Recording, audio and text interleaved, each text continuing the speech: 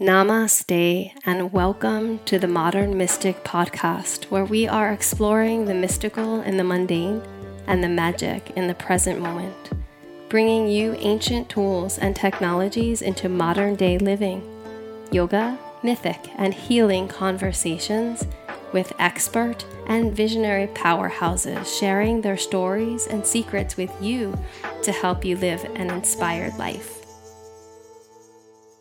My name is Kilkenny, and today I am brimming with joy to welcome Sienna Sherman, who is an internationally renowned yoga teacher, scintillating storyteller, and luminous speaker at conferences and festivals throughout the world.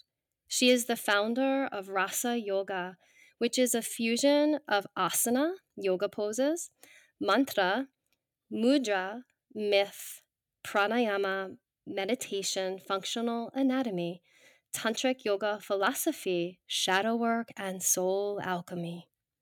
Her training includes 3 decades of study with master yoga teachers and scholars in India and abroad.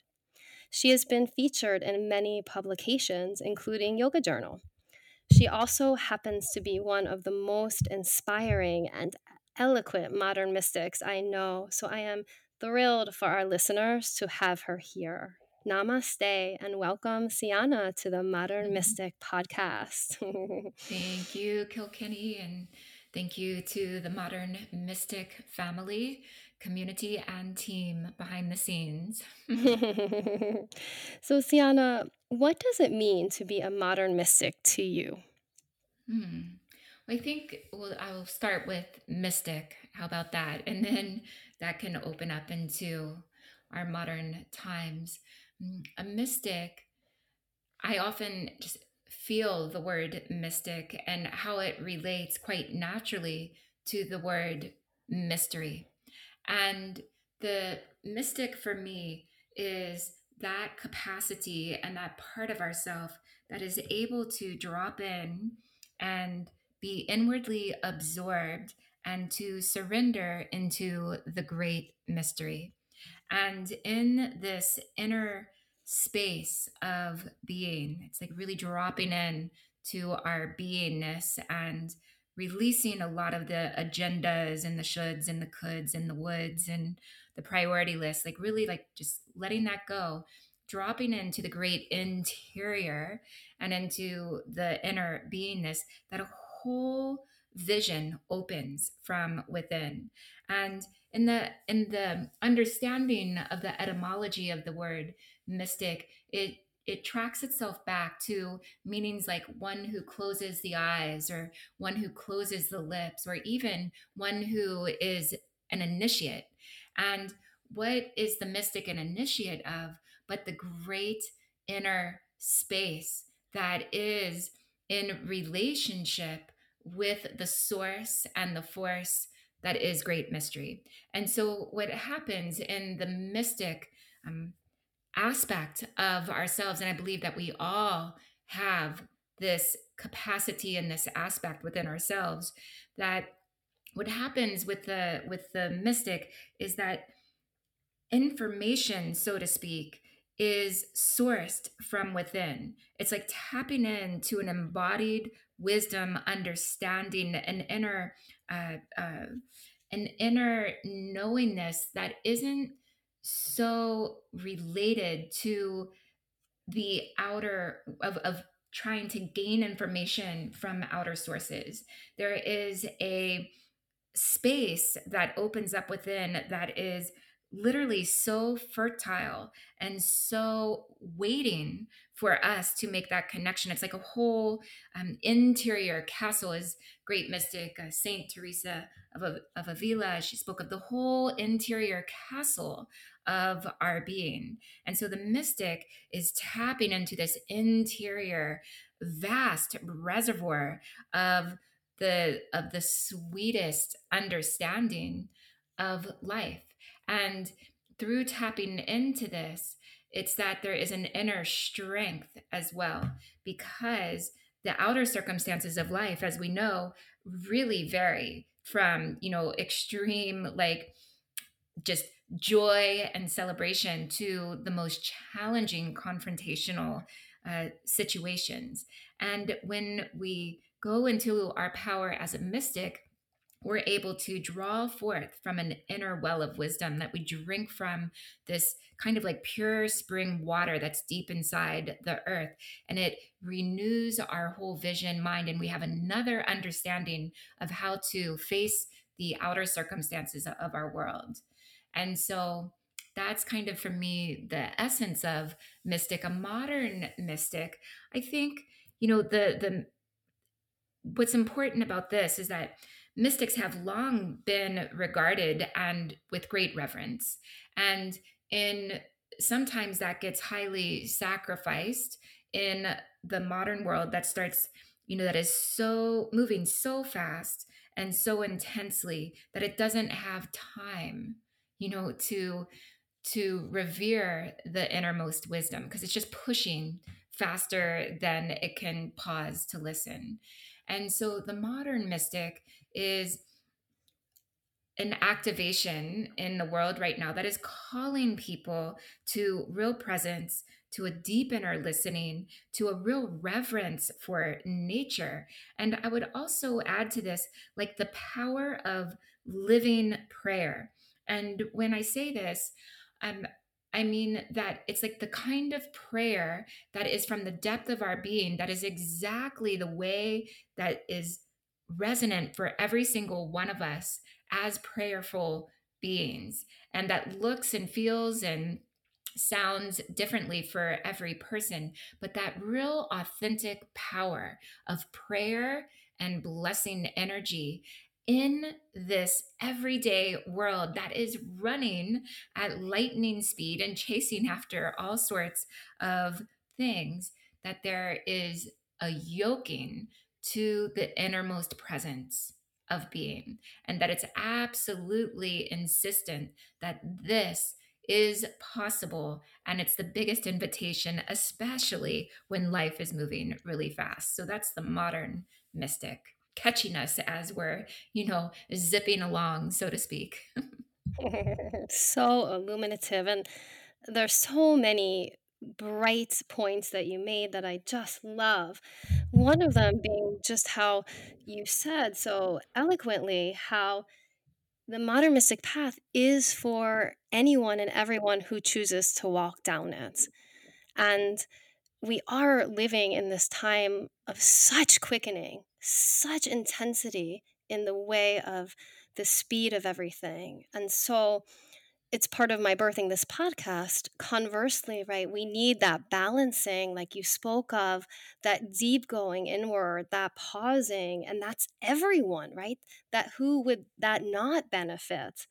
And so I just love how you spoke of that and going into the castle, as you said, of our being, right? Because when we go into the castle of our being and dig deep into this wellspring of source within ourselves, then we are more sovereign, right?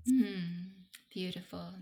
So, you are such an extraordinary storyteller. I believe that stories are medicine, and certainly one of your most remarkable talents is your enchanting storytelling. I remember the first time I heard you teach live, I was totally electrified and riveted by the way you use myth and stories as a gateway into the numinous realms.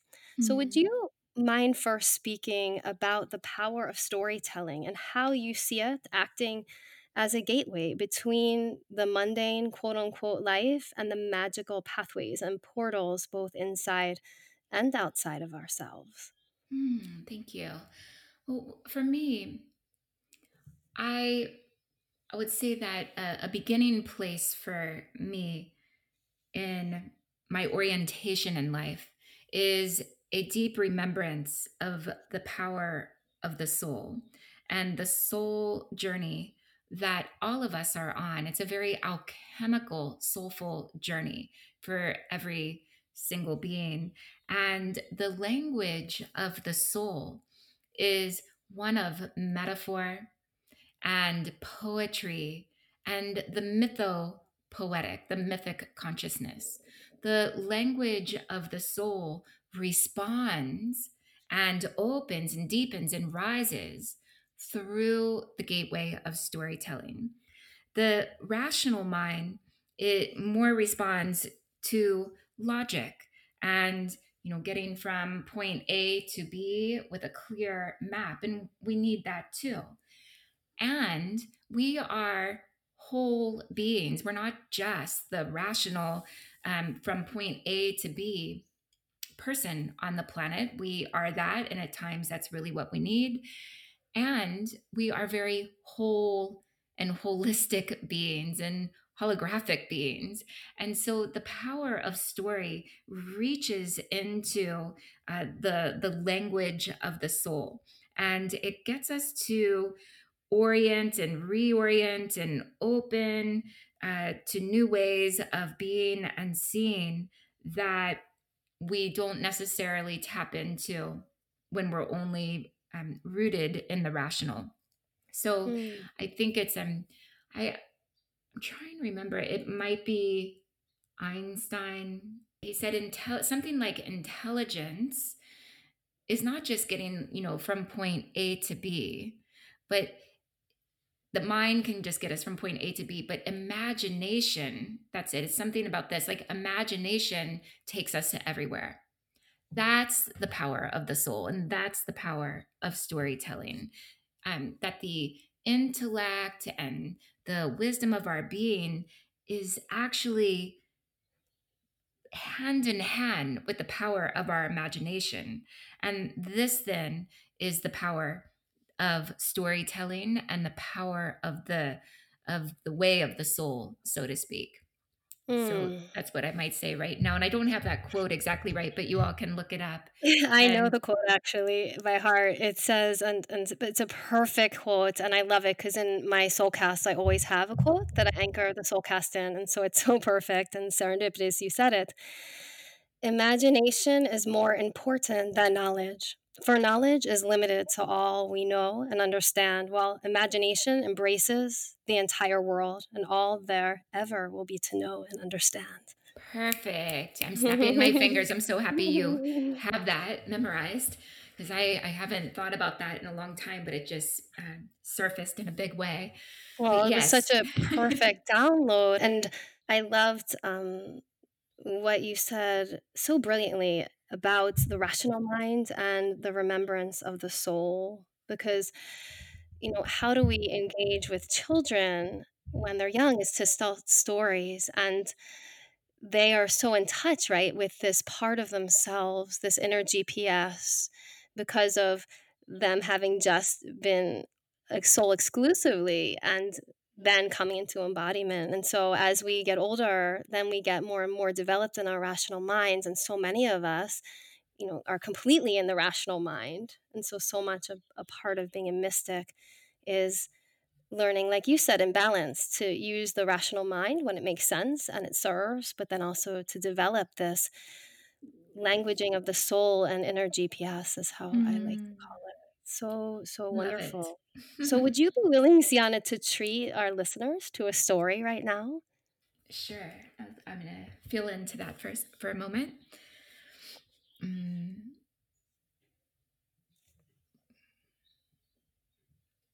okay. Um, well, here we go. Once upon a time, a long, long time ago, maybe not so long ago, because this story, like every other story, just might be happening right now, right here inside of each one of us. There was this mythic, and let's also add mystical bird with extraordinary plumage and very bright, resplendent colors.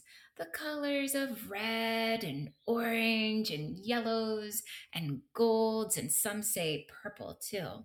And this magnificent bird would fly high into the sky, beaming its heart and its voice and its song in offering and dedication to the sun.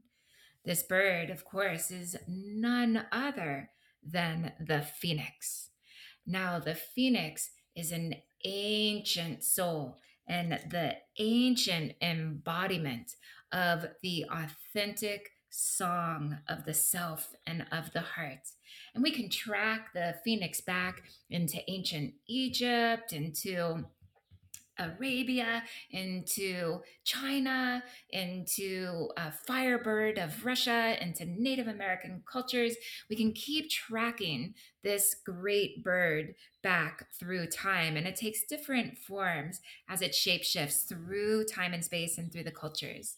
But there's one thing that always remains true about the phoenix, and why the phoenix has captured the imagination and the soul of its listeners throughout all the generations, that this phoenix has the capacity to completely die into ash and be reborn.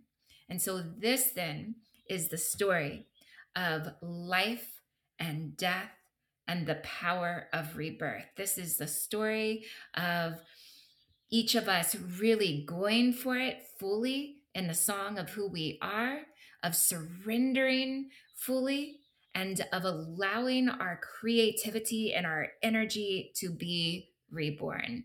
So the phoenix is singing its song high in the sky, and lots of creatures and people fall in love with the phoenix, and they're always kind of chasing after the phoenix, trying to catch a feather or just be near it. And so they people just are so attracted in all the beings, and the phoenix just keeps going further and further and says, no, I just want to sing my song, I just want to sing my song. And so he goes on, she goes on, they go on singing its song. And as the phoenix sings its song, some say for 500 years, some say for 1,000 years, and some even say for close to 1,500 years, the phoenix notices one day, oh gosh, I don't have the same kind of strength that I once had. I feel like I can't get my song through with the same kind of power and juice that I once had. And the phoenix begins to lament because its sole purpose is the activation of its heart to sing its song fully and to dedicate it to the spirit of the sun. So the phoenix goes through this despair, goes through this lamentation, and begins to have a great inner inquiry. What can I do? I don't want to just give up and not sing my song anymore. There must be a way. And as the phoenix goes through this, it starts to hear its own inner place of origin call it home. And so the phoenix goes, wow, okay, I've traveled far and wide. I've gone across mountains and deserts and forests and oceans, and I have traveled so far, but now my origin place is calling me back. It's time to begin that journey back home. And so the phoenix begins to turn around and fly back to its origin tree. And the phoenix is said to have a very strong, keen sense of smell in particular.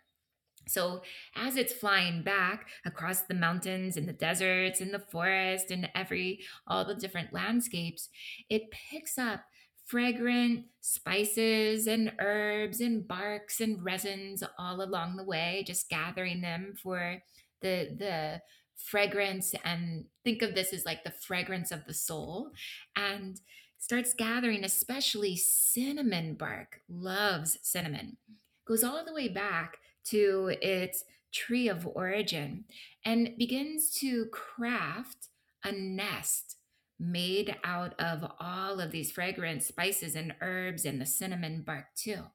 And then it makes this fabulous nest, and it's soul crafting. It's like all of us each in our own soul crafting. And it remembers, oh, there was this one smell. It really struck me. And it went back and it gathered this sticky, gooey resin. We know it by the name of myrrh. And it brings back the resin of the myrrh into its nest. And out of this resin, it begins to fashion an egg. Now, an egg is one of the most ancient and ubiquitous symbols for the power of rebirth and creativity and all that good stuff. So it fashions an egg made out of myrrh. And then it places the egg alongside the nest. It climbs into the nest and it looks up to the sun now in its origin tree and in the soul crafted nest of its being. And what does it do? But what it loves most to do, it blazes its heart open to the sun and begins to sing this song, the feathers spreading and shimmering in the sunlight, and all the animals and the little insects and everyone comes out to listen. And then after some time, the sun begins to take its rays and beam those rays with all luminous presence and with a ferocity too. And these sunbeams go blazing down onto the phoenix straight into the nest. The other animals and creatures begin to cower and they run back into hiding because they know how powerful the heat of the sun is. And then the phoenix doesn't shy back from it, doesn't resist it, doesn't do anything other than stand true and keep singing its song. And what happens is that those sun rays create a huge flaming energy, and the phoenix is completely devoured by the rays of the sun as it bursts into flames. And all that is left is a pile of silvery ash. Now, it's also said that these ashes have extraordinary healing energy, just like the tears of the phoenix are said to have extraordinary healing energy. And herein lies the power of death and total dissolution, and no form can be seen in the silvery ash. Now, the silvery ash also has connections to the power of the moon, to inner receptivity, to intuition, and also to fertility. And so everyone is in despair because now the glorious phoenix is gone.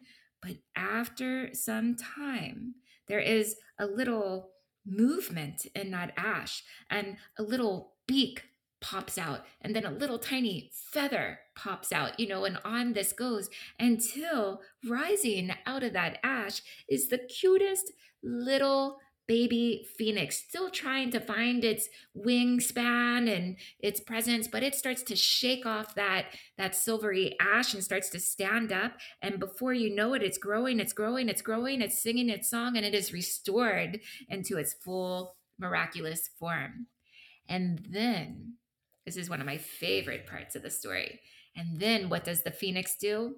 Looks to that egg of rebirth, takes its beak and starts to hollow out the egg of myrrh, hollows it out, and then in that hollow space, it scoops up the symbol of its own death, the silvery ash, and it pours the silvery ash into this egg of myrrh, seals it up, lifts it up with its great claws and talons, and lifts it up in praise of the sun, flies so high, sings its song, and then travels again across deserts and mountains and forests and all that it does, and carries this egg to Heliopolis, the ancient city that is the city of the sun, and goes through the gateways of the city of the sun, finds the central altar, which is none other than the altar of love in the root of our own heart, and the heart which is the city of sun within our own being. And it places that egg of its own death right there on the altar of love in the city of the sun, and it rises up and it continues to sing its song. And so this is repeated then, of course, every 500,000, maybe 1,500 years. And it is an extraordinary and powerful invitation for every single one of us to remember that we have a deep and soulful medicine here on earth. And each of us has a song of our soul. And we are asked, through this story to sing our song and to go for it fully and truly, and to also to be able to deeply recognize when it's time to really offer it up, surrender into the great mystery, back to this presence of the mystic, to surrender, get into that origin tree of our being, soul craft our nest, climb inside and wait, like with total presence for the dissolution of our being and the conscious descent that we must all go through, and in cycles. It doesn't just happen once, because through that conscious descent and that full dissolution and that full surrender, something new is yet waiting to be born through the rebirth of our voice, our creativity, our magic, and what we offer to this world. So sing your song. I have the hairs on my body are rising up, which I'm sure they are for all our listeners. Thank you for that delicious and profound treat. Ah, I wanted to just first of all say it's amazing you told that story, because just yesterday one of my kids was asking me the story of the phoenix. As you know, that's his namesake. And I said to him, I told him, my version, which is about half your version.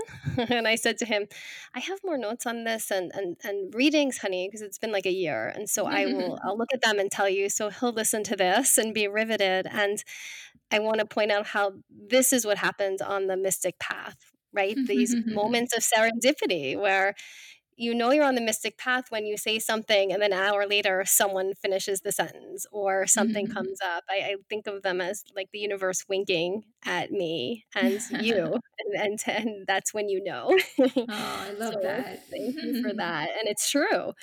And I wanted to segue into that really profound teaching to another aspect in the yoga world of Tantra, because you spoke so beautifully. And one of the things I love about what you share and I hold the vision of is going into the harder, stuck, deeper, darker places.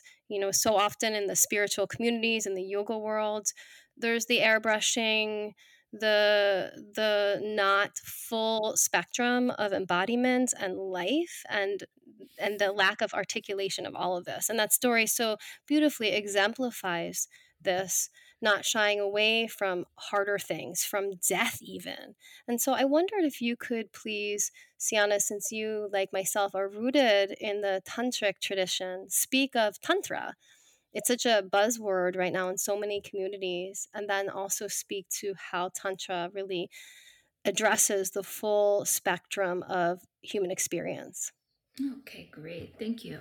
And thank you, to your great dedication as a yogini, and for so many decades, and with your family, your husband and your children. Really inspired by all of you as deep practitioners and devotees.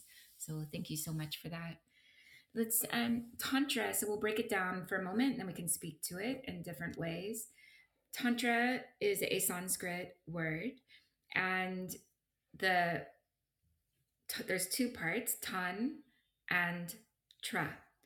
The root word tan, so in Sanskrit you have all these verbal roots. The root understanding of tan means to stretch, and the understanding of the word tra is that which is an instrument, a device, a technique, a tool, we could say, and that which is related to the English word traverse.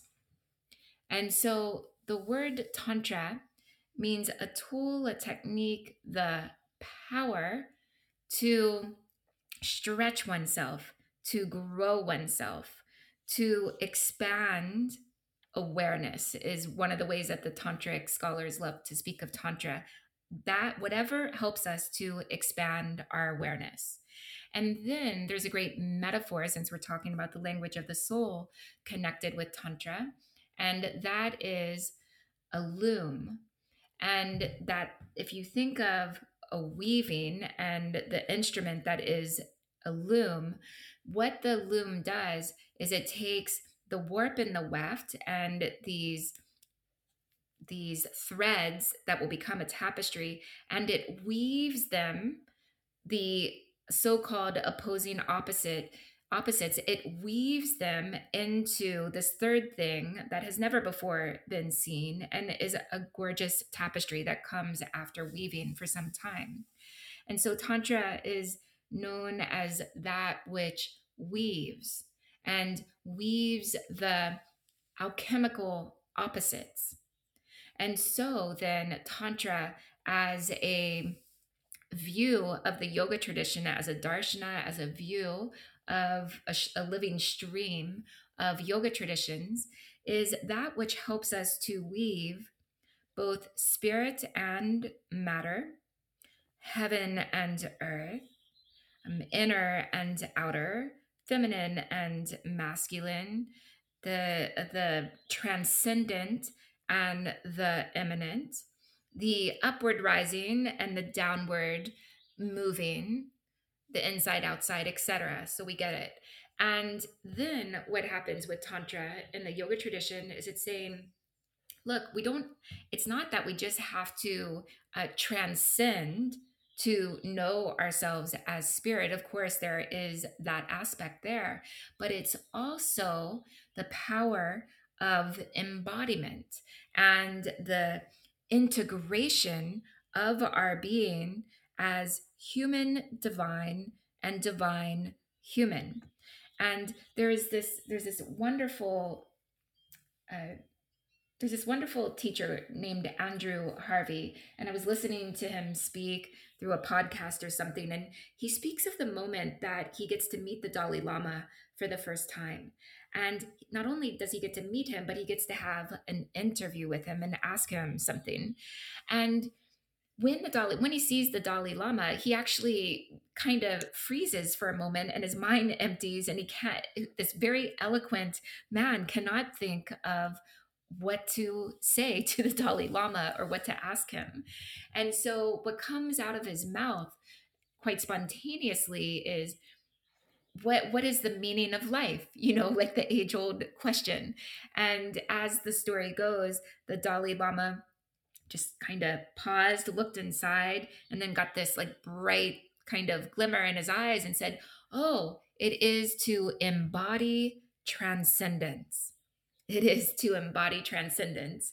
And when I heard that, I thought, well, of course, that's the heart of Tantra, that there is the full embodiment of the divine and the spirit that we are in human form, in real eminence here on earth, so that we can do the work and show up for the alchemy at hand and really strengthen the vessel of who we are as a human being here on earth, so that we can totally serve, as love in action.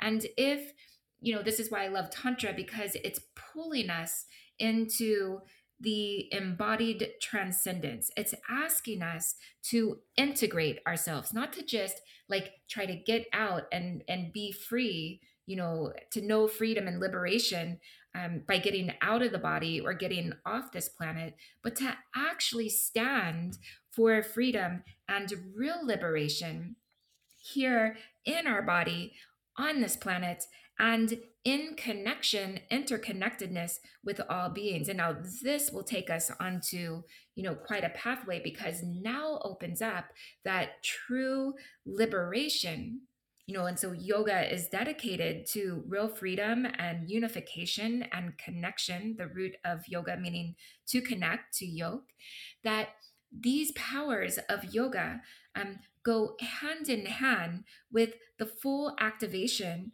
of social justice, and to stand with and for each other. That if others are suffering and there is inequity and only a privileged few get to be free, that is not the power, the true power of yoga. And so Tantra then pulls us in to a real integration of our being, ask us to know the power of the night and the day, of the light and the dark, the play of the light and the shadow. Ask us to have as much investment into the power of doing the deep hard work inside of ourselves as also as the prerequisite to a radical liberation and upliftment for all beings. So that's, I could keep going, but I'm going to stop there.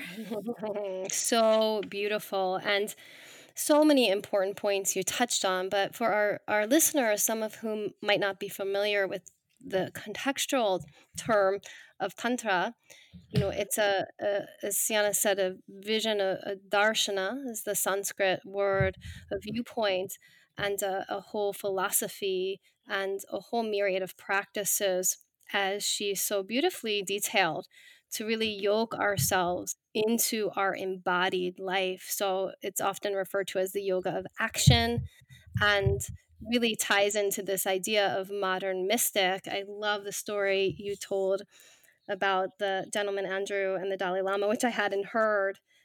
Similarly, when he said embodied transcendence, because often we think of practices that are quote unquote mystical or spiritual or internal, even as incongruent with day to day life, with outer life, even with our bodies, that somehow they're less than or um, less powerful and potent, things like our bodies or our relationships with our loved ones. But Tantra really holds, like you said so eloquently, this idea actually, no, they're all gateways into the mystical. They're all gateways into liberation, quote unquote, transcendence. The more we can be present in these embodied ways, that is the path, right? Is that what I hear you saying? But it's a beautiful, summary and your own embodied wisdom. So perfect. I love this name of the school you founded called Rasa Yoga, which rasa, the Sanskrit word, meaning nectar, sap, juice. And it comes too from the tantric tradition, no? It does. So it begins with rasa also means one of the words I really like to describe rasa is essence. So Mm. the essence, the juice, the nectar, the sap. It even can mean like the innermost feeling of things. So rasa begins with a great text called the Natya Shastra, um, 2000 something years ago, and they're still fleshing out dates. I don't know that they'll ever have the exact, but it begins as uh, by a great sage, Bharata Muni, who brings through the rasa theory into Indian drama and art. So it's the expression of the innermost kind of feelings that move through a sequence of events to become what are called rasas, and they range from everything from our love and our passion and our joy to our anger, our fear, and our disgust. So it's very all encompassing of the full spectrum, of the range of things that we experience through our feeling essences and gateways. And then about 1,000 years later, one of the foremost tantric sages by the name of Abhinavagupta picks up this rasa theory, and he invests quite a lot of time and teaching and creates these extraordinary commentaries on the rasa theory and pulls it through tantra and into embodied life. And so that great tantric sage then takes this, and then rasa really enters the landscape of tantra, and at a time that is a peak of tantric text. And so, rasa, why I chose the name for this yoga school, or rather, I would rather say that it chose me in a way, is because it acknowledges and gives us skills and techniques as well to acknowledge our emotions and to work with the energies of our emotions. And instead of labeling them as anger bad, joy good, and going into this binary place, it's saying, wait, these are all the pulse of energies. This is all a spectrum of energy. Now it's going to be up to us as practitioners, as yogins, to relate with that energy, whether it's my most intense fear or anger or my greatest passion and courage, that it's up to me to relate with this energy. And then through that relationship, instead of reacting to it or from it, I'm going to respond with this energy in the most beneficial way. And so then each of the gateways of the rasas has big empowerments for us in our lives. And again, that will be through our fear, our anger, our disgust, as much as our courage, our compassion, and our joy. In this powerful rasa technology, which will be new to a lot of our listeners, there were first 8 and then a ninth one added on later, correct? Could you please extrapolate on this? The first sage, Bharata Muni, a couple thousand years ago, gives us rasa theory with 8 rasas.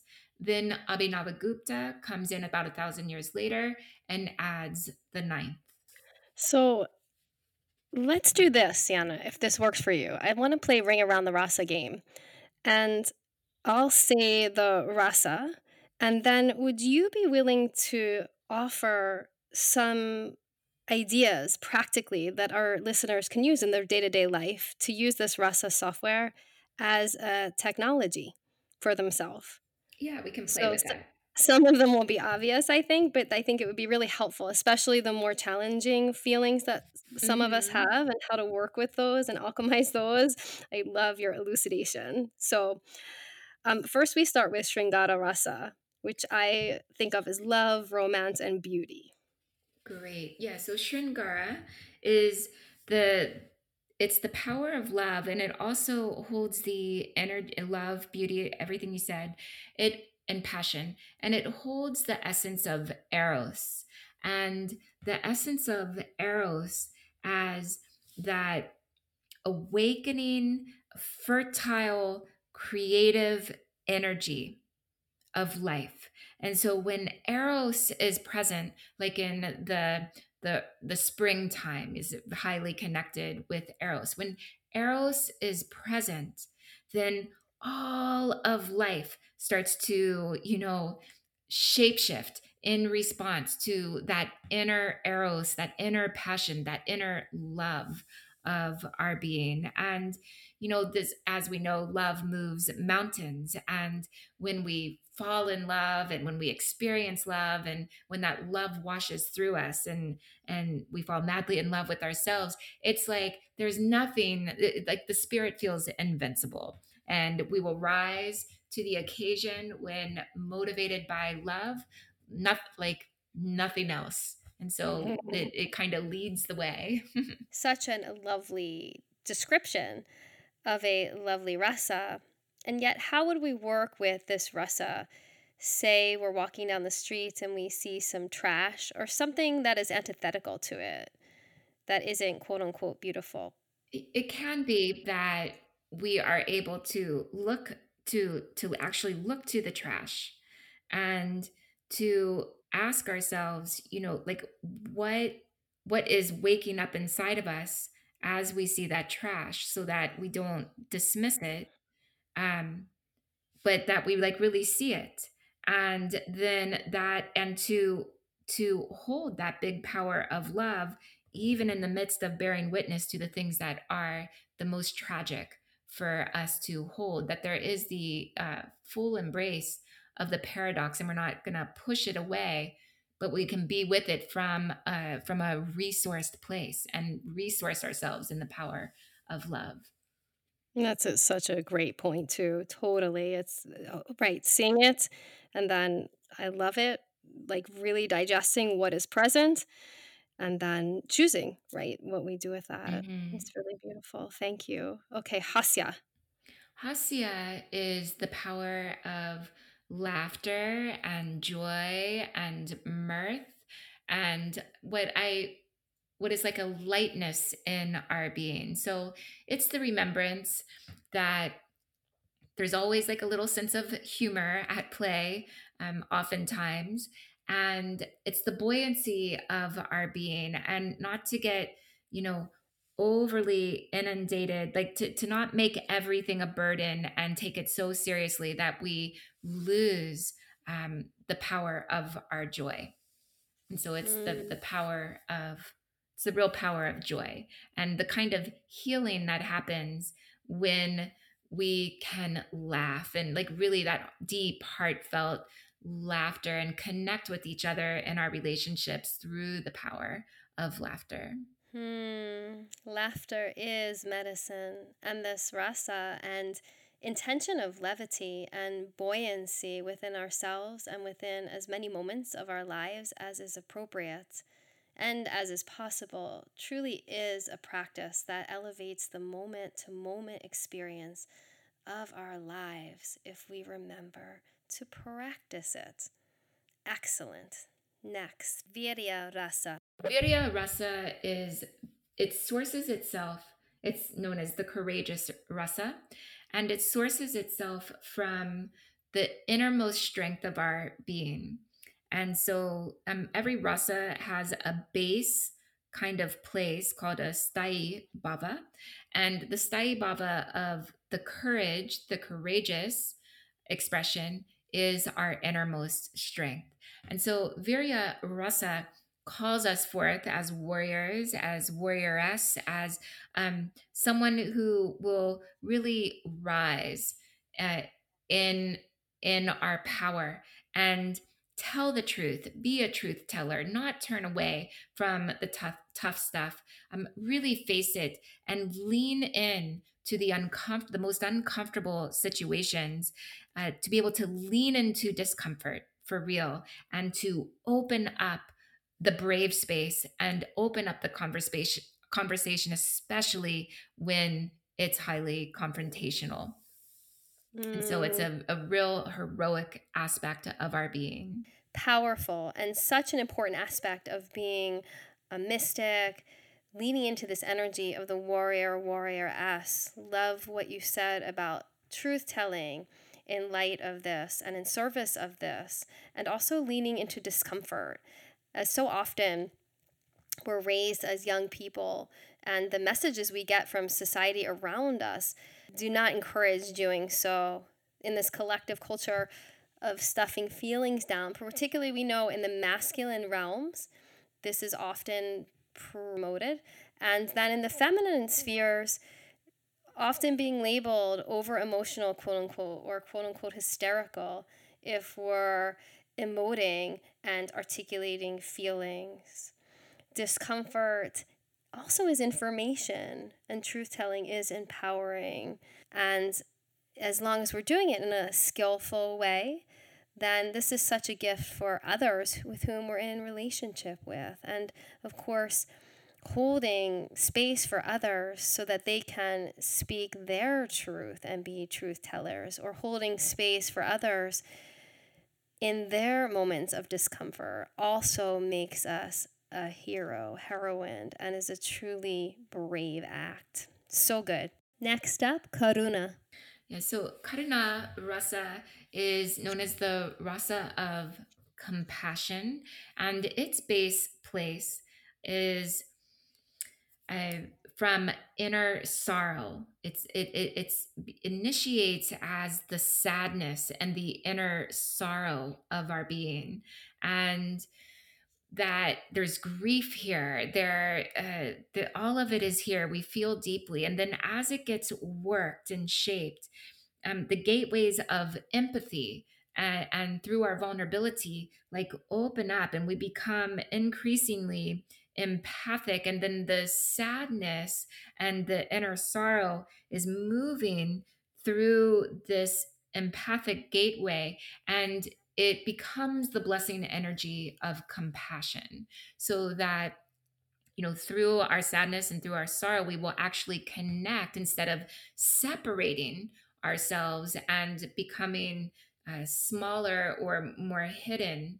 We will actually open up through compassion, and we will be able to find ways to connect more deeply with the heart of humanity and to deepen our shared humanity with each other through compassion. So compassion has always been one of the primary spiritual, practices. It really is. I feel like that's one of the most quote unquote famous and so many threads of Eastern philosophies. And as you articulated perfectly, just how it really helps us connect to others. And then, of course, even that self compassion to ourselves, Hmm. particularly when we're working with feelings and emotions and our psychological realms. Definitely. Raudra.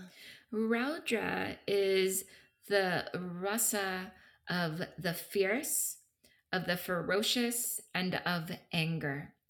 And this is one of my favorite ones to really be with because um, oftentimes in and spiritual practices, anger is seen as like, you don't want to have anger. And so it can get pushed down, rejected, repressed, turned away from, and in favor of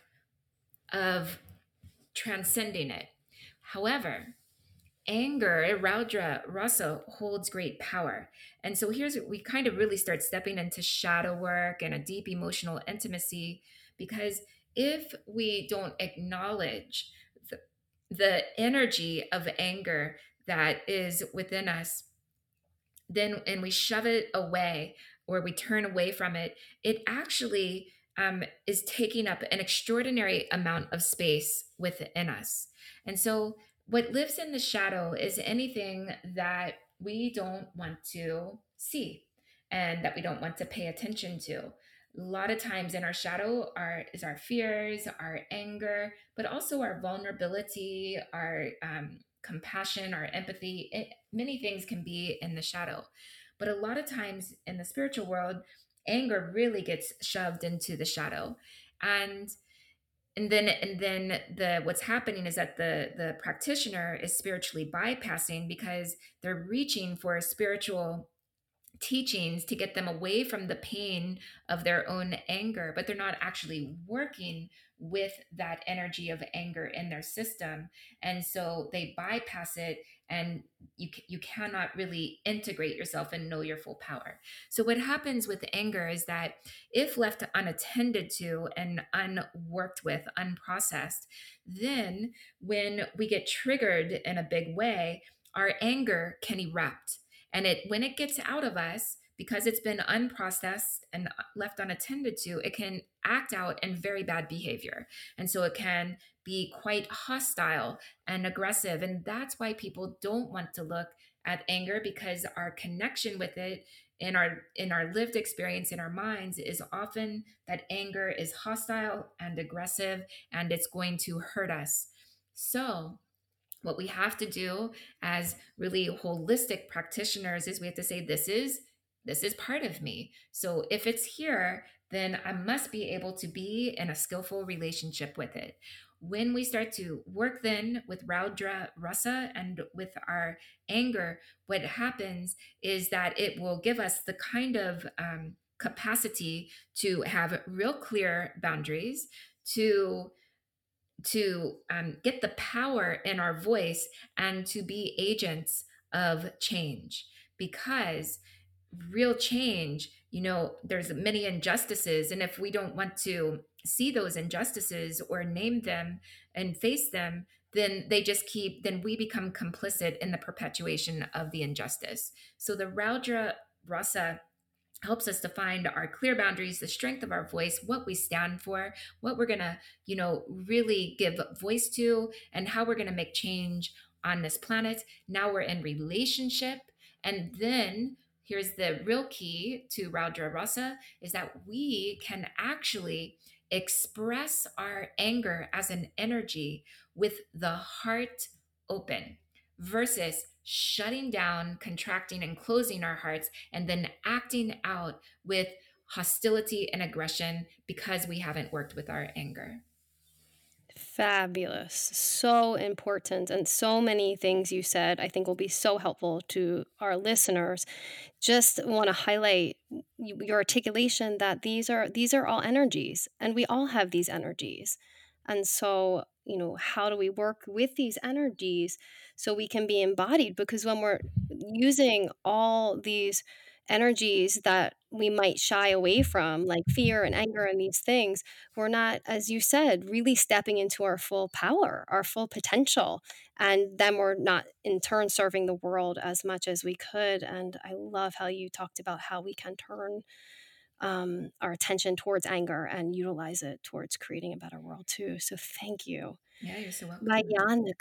Bhayanika rasa. Bhayanika, and if we look at the English word emotions, and then you just put an dash motion, it's energy and motion. And so again, the mind, the ego will want to label this one's good, this one's bad, and be in this polarized place. But it's really all a spectrum of energy. So we are learning to relate with these energies, and then this, as you keep offering to us, to utilize in an effective way. So bionica comes from the word bhaya, which means fear. So this is the rasa of fear, and it's connected to our anxieties, our overwhelm, the things that really frighten us and scare us, and our fear. And as a storyteller, of course, I love Joseph Campbell, and a teaching that's ascribed to him is the cave we fear to enter holds the treasure that we seek. The cave we fear to enter holds the treasure that we seek. And so, similar to anger, if we repress the fear, deny the fear, cast out the fear, refuse to see our fears, refuse to work with our fears, refuse to name them and embrace them and work with them, then what happens is those fears, they grow, they get bigger, they become more persistent and resistant. And then all of a sudden, we're operating from a place of fear, and we are being controlled by our fear, and we're making a bunch of choices rooted in unworked fear that's just like pushing us along in unbeneficial ways. And until we turn towards our fears, name them, face them, embrace them, and work with them, then we cannot really, stand in the center of our being and the power of the full love that we are, and make choices from this place. So it's really important to turn towards our fears.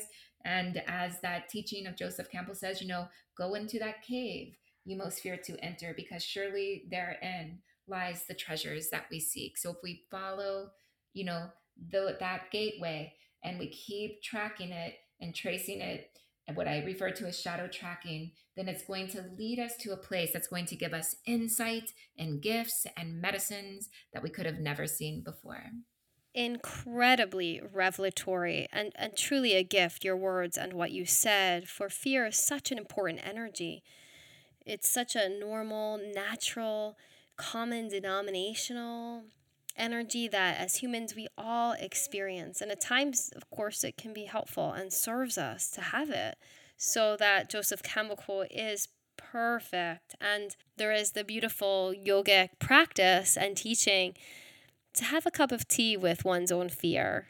Sit down with it, create a gentle warmth around it, listen to it, get to know it as a way to be present with it, and when appropriate, as a pathway to alchemize it and to move through it and to work with it. Awesome.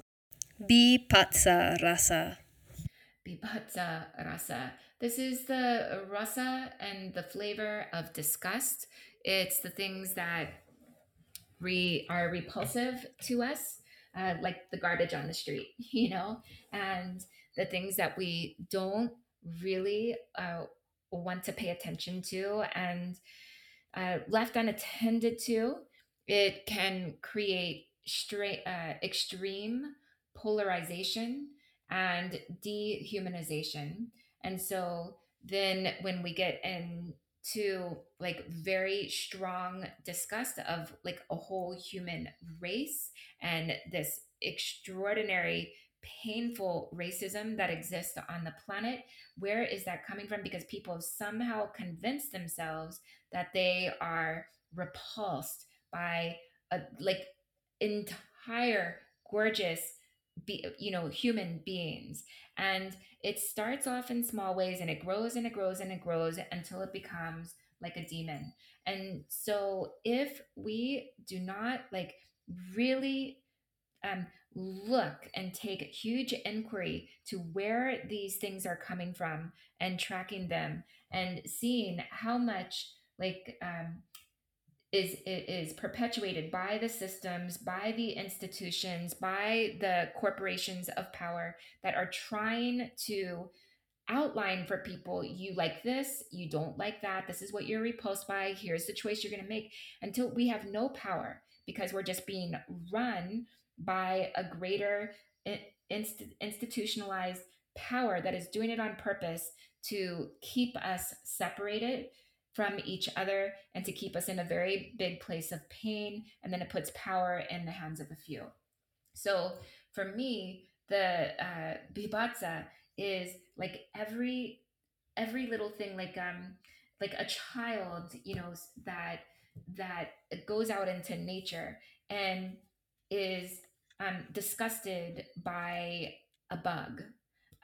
This is a good example. And then out of their disgust, because they don't like it for whatever reason, they want to kill it, or a human or an adult for that matter, like anyone who just sees that and then all of a sudden wants to kill it because it doesn't like it. That right there is like, whoa, wait a minute. Turn towards that, take inventory. What is going on here? And then as you enter the heart of it, what you find is a miracle of life that touches your heart so deeply, and that you see the things that you are disgusted about, like in your own self and in the world. And it starts to open it up like a miracle into, this is life. This is part of life. This is all of it is part of it. And I turn to it and something breaks open the heart. And I think I'll just stop there.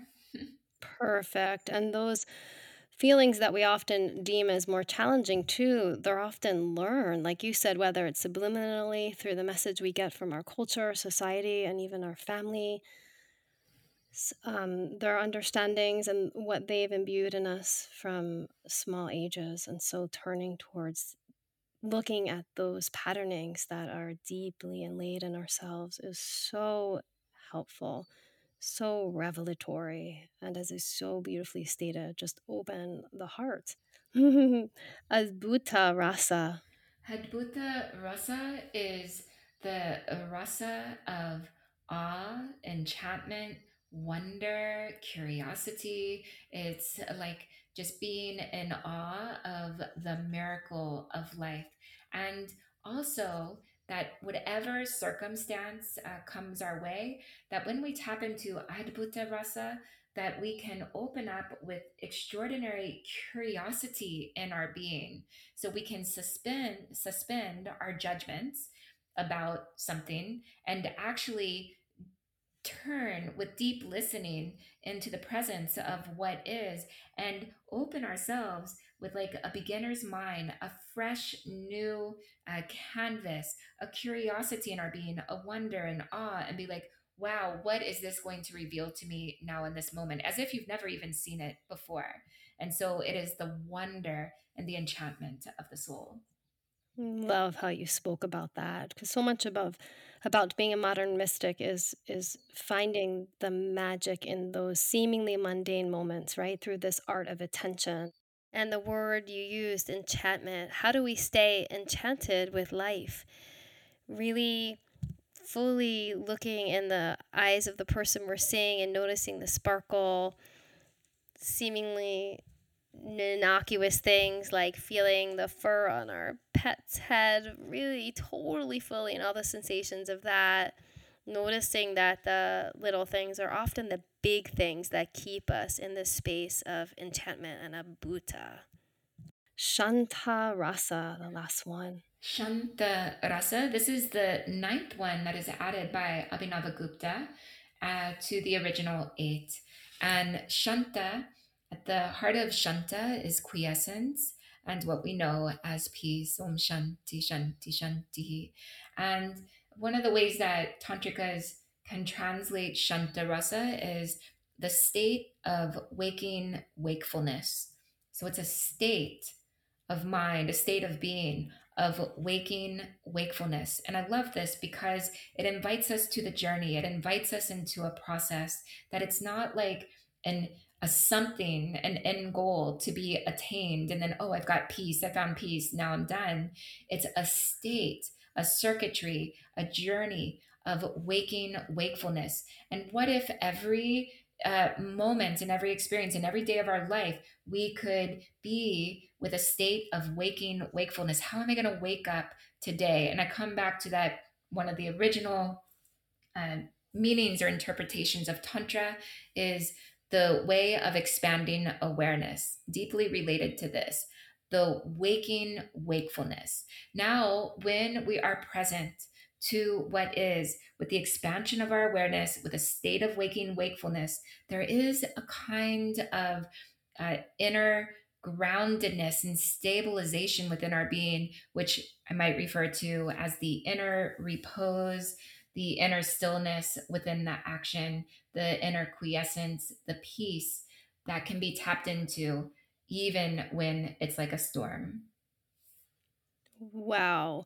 State of wakeful wakingness, waking up.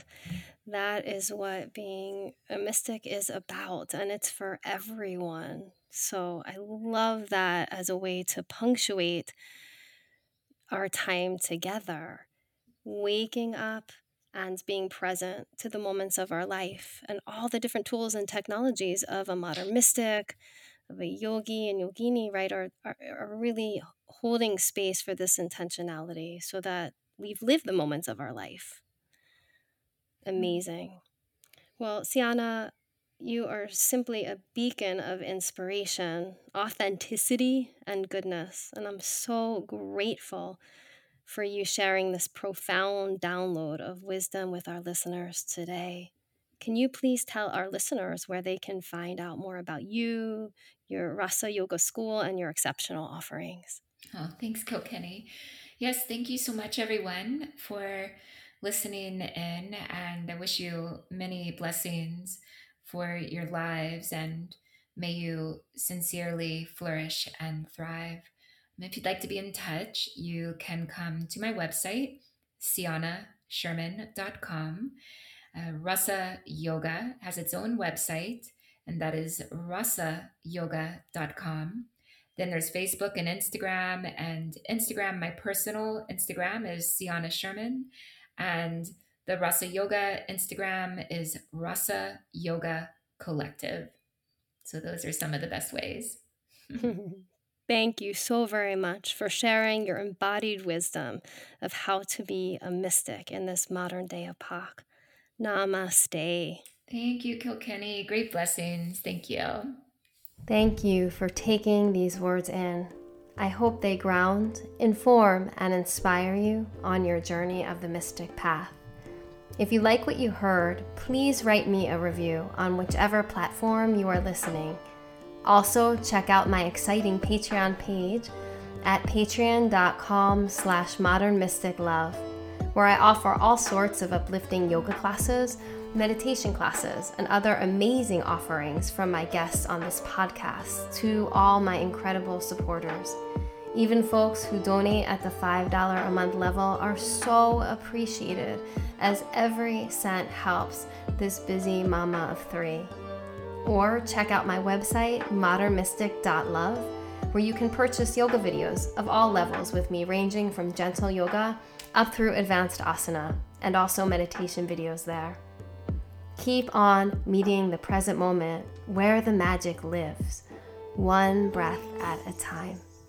Namaste.